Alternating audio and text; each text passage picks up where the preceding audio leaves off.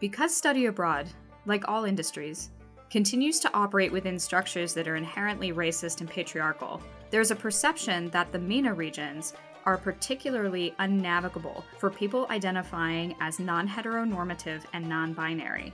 Our guest in this episode challenges that with some reflections on experiences of gender performance, and community in Jordan.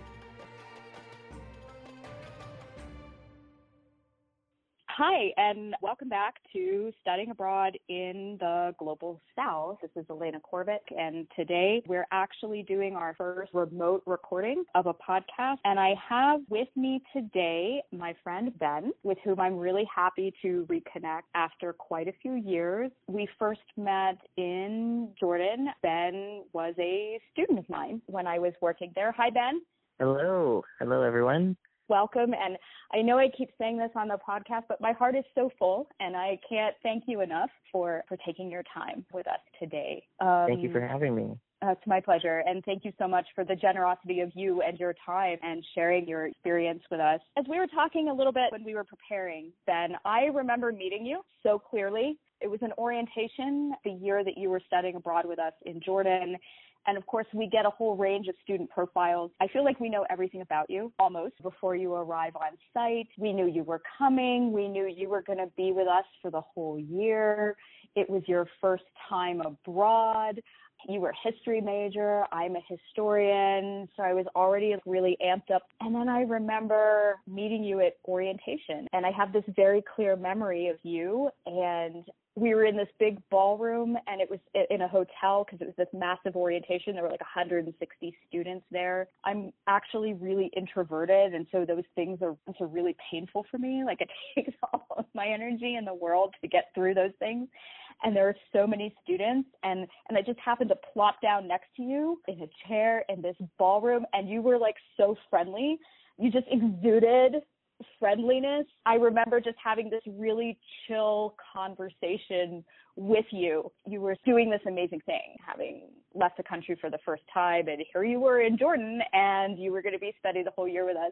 The journey that you've been on since that time has been amazing and inspiring, and that's why you're here. When I think about that first meeting and I think about everything since, things have been very interesting. It's been a very interesting story. And I wonder if you can share with us a little bit about that. Definitely. I'm glad you remember that conversation as chill, because I think that was probably the least chill week of my life. Just a fresh babe off the plane in this big, grand hotel with students from everywhere and people from all over. So I was glad to meet you as like a leadership anchor and friend in the sea of where we were. But yes, I am Ben. I'm calling from Minneapolis.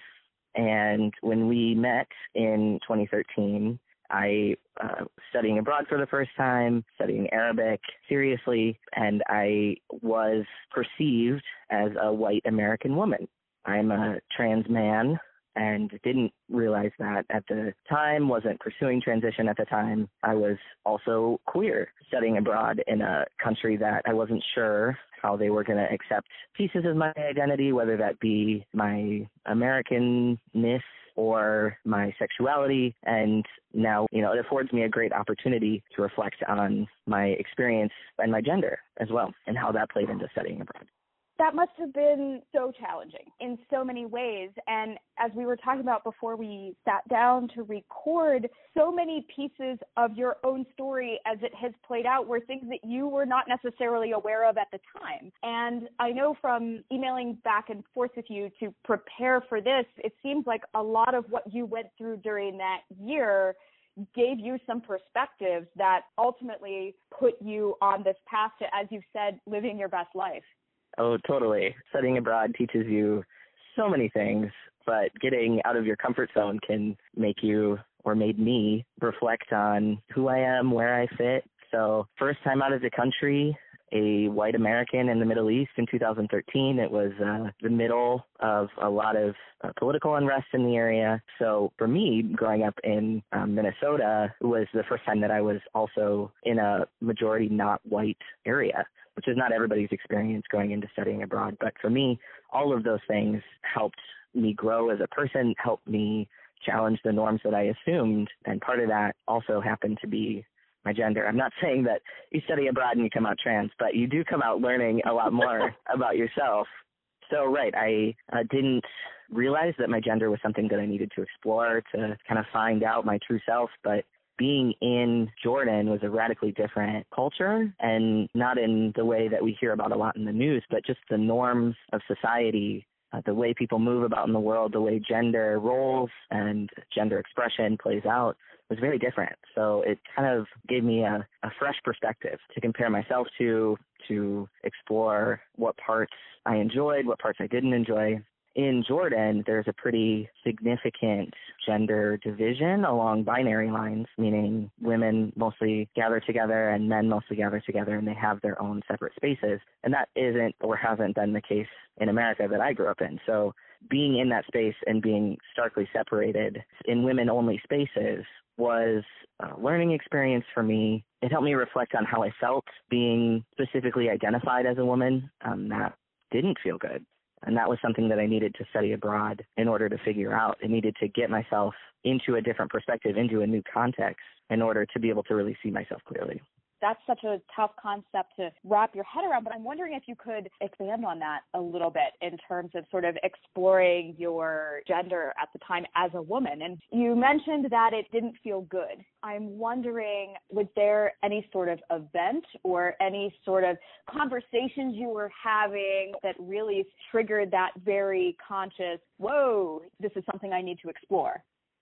I think there weren't any specific moments that led to me being like, oh, I'm not a woman, but a gradual noticing of what's going on around me and a gradual noticing of what's going on inside that helped me align where I wanted to be and how I wanted to be perceived in society. And something else I want to preface before getting into talking about some specifics of Jordan is that I very strongly believe that while both Jordan and America are patriarchal countries, there's not one form of patriarchy that's better than the other.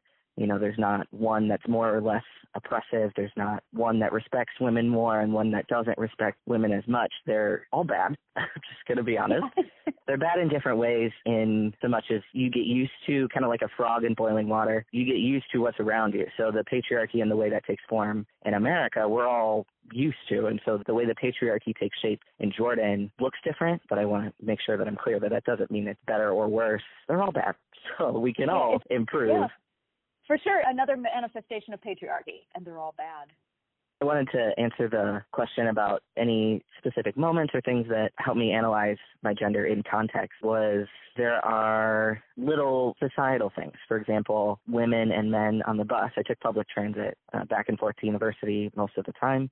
Women and men on the bus are starkly separated into front of the bus and back of the bus unless crowding. For the most part, things are pretty starkly separated that way. And as someone perceived as a woman, that was helpful for me to realize the ways that I wasn't comfortable in women-only spaces in the rest of my life.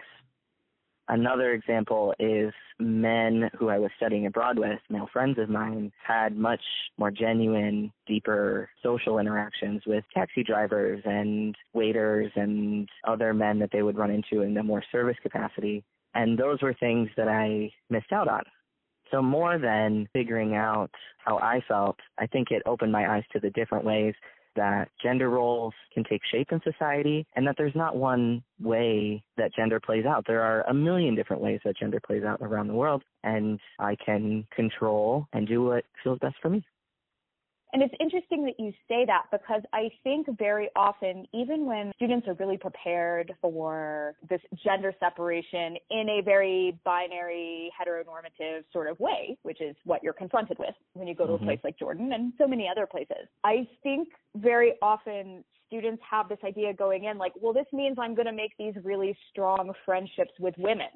And that's not always the case. it can be infrequently the case just because of the way women move through space and the way women move through their families. And there's inside the family and there's outside the family. And people's movements through space are very controlled. Like women very often have curfews. Women hang out very often in women-only company. But as a foreigner, it can be very daunting to break into those spaces, even if your language skills are good. Definitely. I think that the women that I was friends with had that very same experience, and that it was host families and people that you had more personal relationships with that were able to make those deep connections. But general social connection in your day-to-day life for a lot of the women that I knew as peers wasn't very common.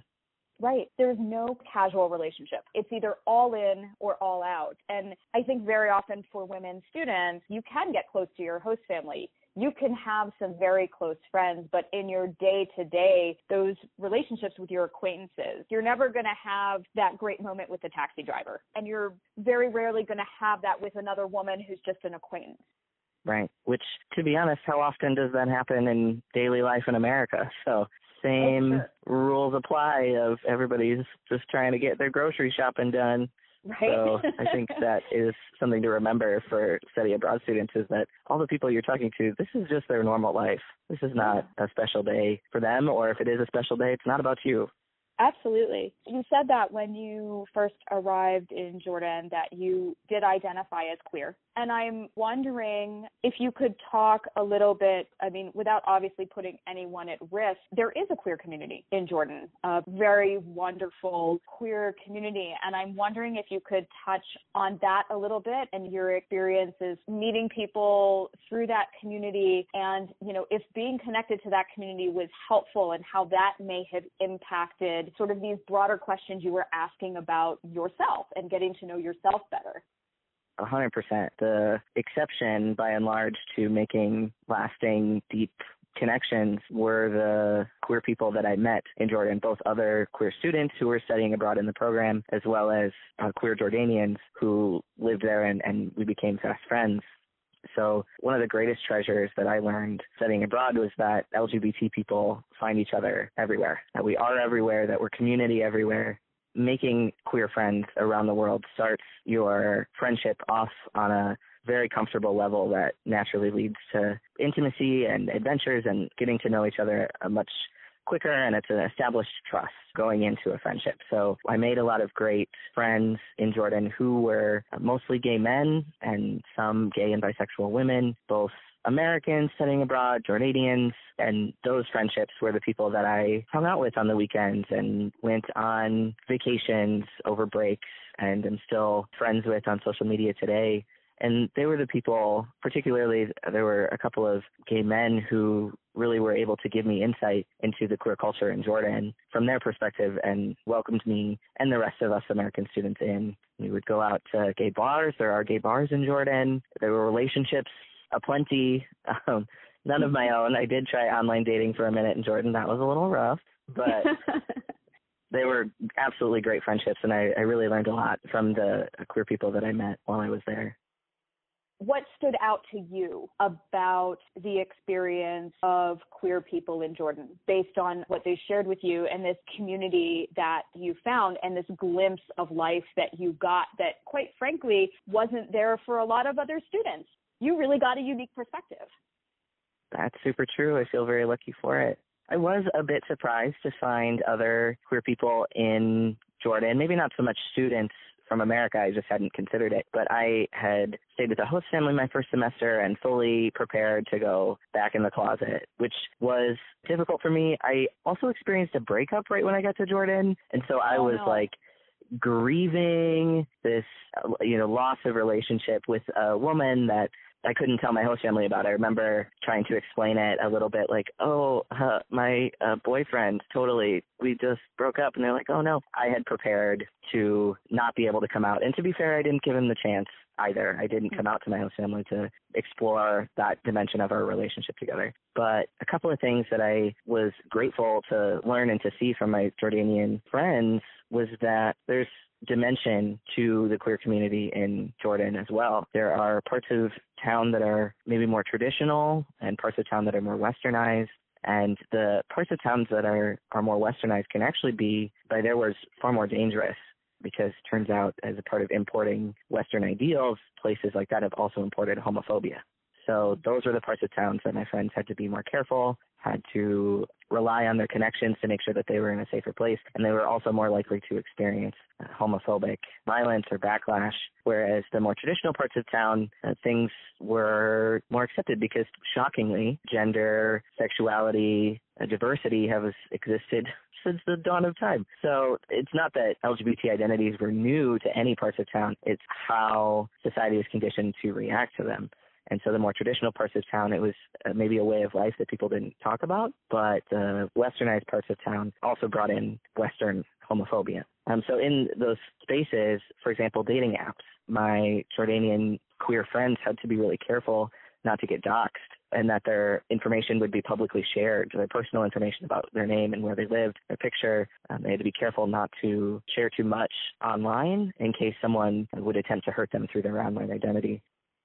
You know, I remember from our many discussions at the time, and also I know from this little bit we've been talking, emailing back and forth, that not only did you really start rethinking yourself and your identity during this time, but also your experience there for an entire academic year may have had some pretty profound impact on your thinking about your future and what you wanted to do. You have to come back to the region over and over. The language commitment requires you to go back over and over. The regional specialization requires you to go back over and over. And I'm wondering if you could touch on that a little bit, as holistically, you really undertook a lot of introspection.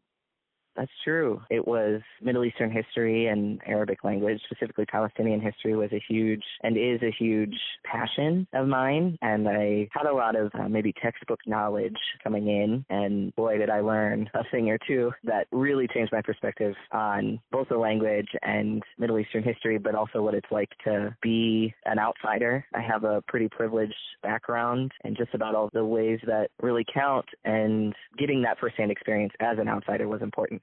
One of the ways that I was an outsider was in terms of my sexuality, and particularly after I came to realize the seriousness of undertaking transition, needing to come out as a trans man, and not being able to experience, I didn't experience Jordan as a man. I still to this day don't know what that's like, but while I was in Jordan, I was most of the time in the closet. I had some great friends, and I still am not sure how I would be able to live my authentic life as my true self, and not just as a man, but having the specific perspective of a trans man openly in Jordan. It's not to say that I couldn't, it's just that I don't know, and that unknown is scary to me. So I decided not to continue pursuing the language. I still love keeping up with the history and the politics, but in terms of the language, I didn't keep up because I didn't know how I would be able to go back. So working in the region, living in the region, I wasn't sure how I would fit, and so I let that unknown change the course of my life and stopped with the language. Of course, I could pick it up again, and I remember more than I probably realized, but I felt pretty proud of myself and my language abilities when I left, and that has been a distinct choice to let that part of my life pass because I wasn't sure how I could live in the Middle East. Of course, there are trans people living there right now having fantastic lives. It's just an unknown for me, and being able to be out in a cultural context that I knew, at the very least for this time period, where I'm still pretty early in my transition, I think kind of settled into a place where I'm comfortable with myself and my surroundings. But in order to push to that next level of putting myself out of my comfort zone, I need just a little bit more time. And so that was part of my decision to not go back to the Middle East for the time being. So I miss it every day. You were so committed, and you still are. I'm sure someday, then you're going to want to go back, for a visit to explore more places. Do you think about that? And what do you think that's going to be like? I definitely do. I think some of my experiences here may apply in that people perceive me as a man now. I look, dress, talk, walk like a man, and so that's how people treat me, and that would be my experience there as well. In some ways, it would be a whole new experience. The places, the people, the language are the same, but my context within it is different. And so I think that would be really exciting for me to go back and to go through some of this newness all over again that I felt the very first time I was there, have access to new spaces, be put out in my comfort zone in different ways, find new community among groups of men, I think that it would be a really valuable and fantastic experience, and I certainly do hope I can get back there someday. Specifically, there's a cafe that has the best breakfast in Amman, and I miss it Yes. so much, so much. I must go back. You've just made me hungry, and you've made me miss it as well. I'm imagining that many years down the road, when you feel comfortable and you are able to make that experience happen, it'll be fascinating to take this subject up again, to hear your perspectives. When you do this experience as an undergraduate, we know the science is there, that our brains are on overdrive. We're still becoming the grown human works in progress that we're going to become, but our brains are doing all sorts of crazy things. So in addition to this incredible self-exploration and this transition that you've been through, someday I hope I have the chance to hear older, wiser you with many years perspective on both your transition and your time studying abroad in the Arab world. Comparatively speaking, what that's going to be like. Just thinking about that is so intellectually exciting, I guess. Definitely. You've got me all ready to jump back on a plane. And that's one of the most valuable things about studying abroad in general. How often do we get to be totally and completely new and bewildered and a sponge of everything that's going on around us? How often do we get to be new at something? How often do we get to be bad at something? And studying abroad, the very first couple of months you get there, somebody there explained it to me and I experienced it. It's like you're a baby. You're just absorbing information. You're just listening. You're watching. You're not saying a whole lot until you can kind of get your feet under you a couple months in. Anybody who asks, I recommend go to a place where the language is not your first language. Go to a place where their methods of transportation are different, their politics are different. Go somewhere out of your comfort zone, because that experience of being new, you only get when you're a child otherwise. It's more than just, the newness of being at college. It's more than being in a language class that very first day and you don't know what your teacher is saying your whole day, every day for months. And I fully recommend people go for a year if they're able. It's about that 3-4 month mark where you can really get your feet under you and start to make connections and participate, and not only be able to ask questions, but be able to understand what people are saying back to you, which is the biggest deal. I knew how to ask for the bathroom or knew how to ask what was going on in the news, but if somebody said something back to me that wasn't in my strict vocabulary, well, I was back to square zero. But once you get more months under your belt, under your skin, participating, thriving, struggling in a new place, that's when the growing really begins. So I highly recommend it. If you had the chance for queer students, mm-hmm. What do you wish you could tell them? What would you want them to know? And what would you want the people who support them, whether it's support staff on site or people at their universities who are advising them, what would you want them to know?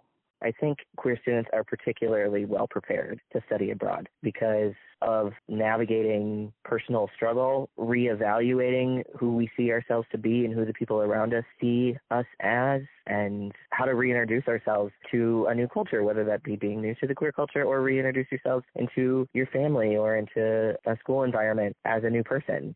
That experience of coming out and figuring out your identity is specifically well prepared as LGBT students to study abroad. So I think that they may be able to transition better into the program, into the country, and back home than some students with less self-reflection, less self-awareness would be able to. I would agree with that wholeheartedly.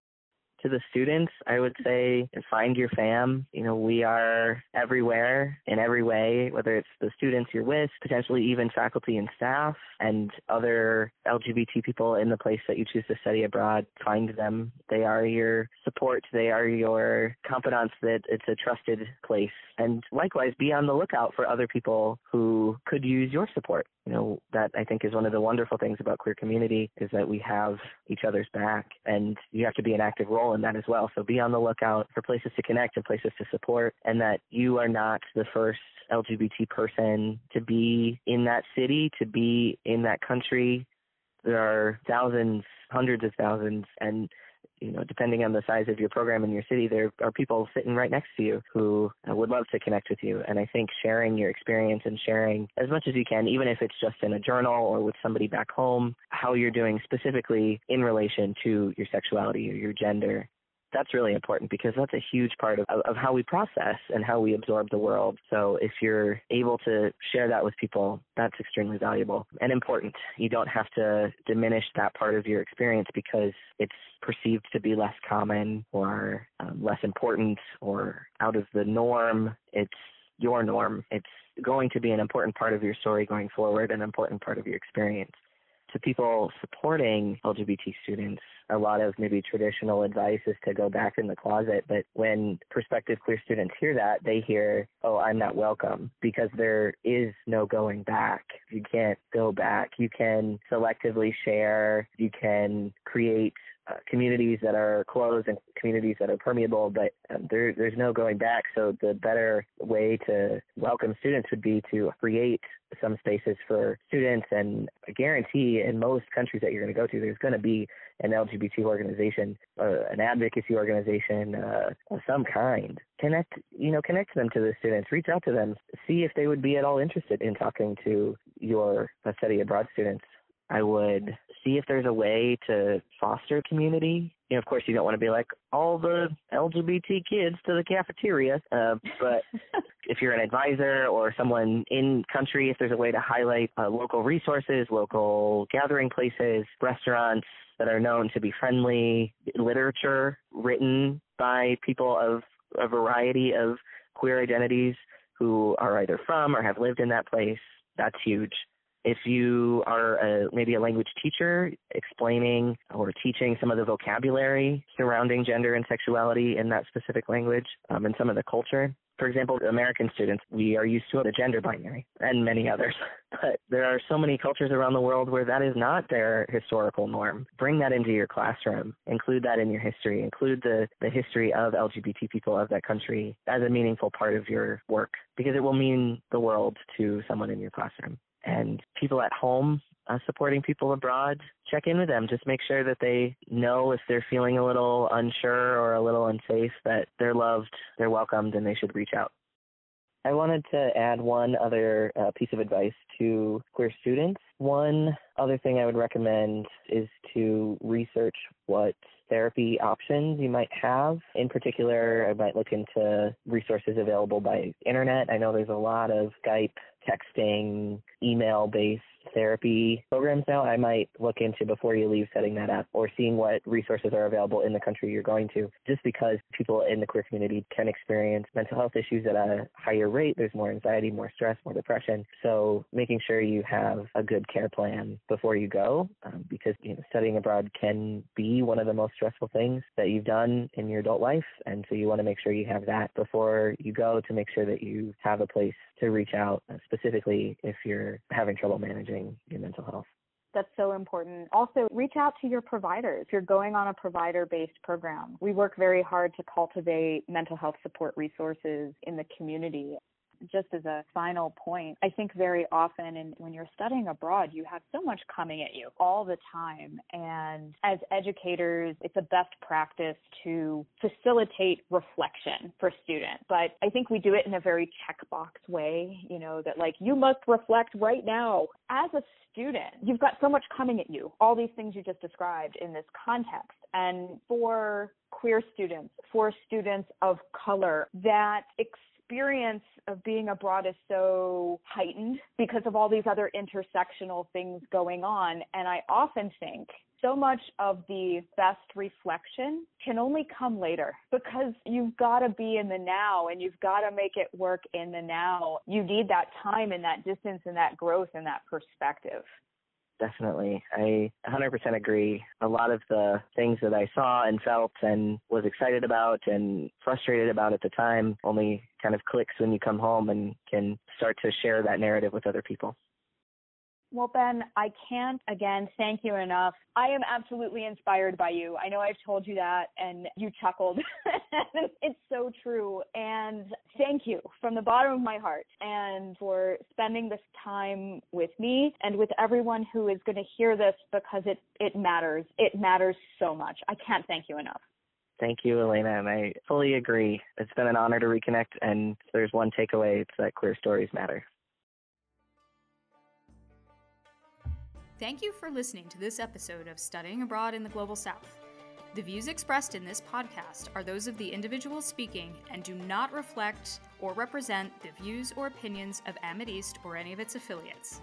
Please visit our website at amideastabroad.org and subscribe on iTunes or wherever you get your podcasts.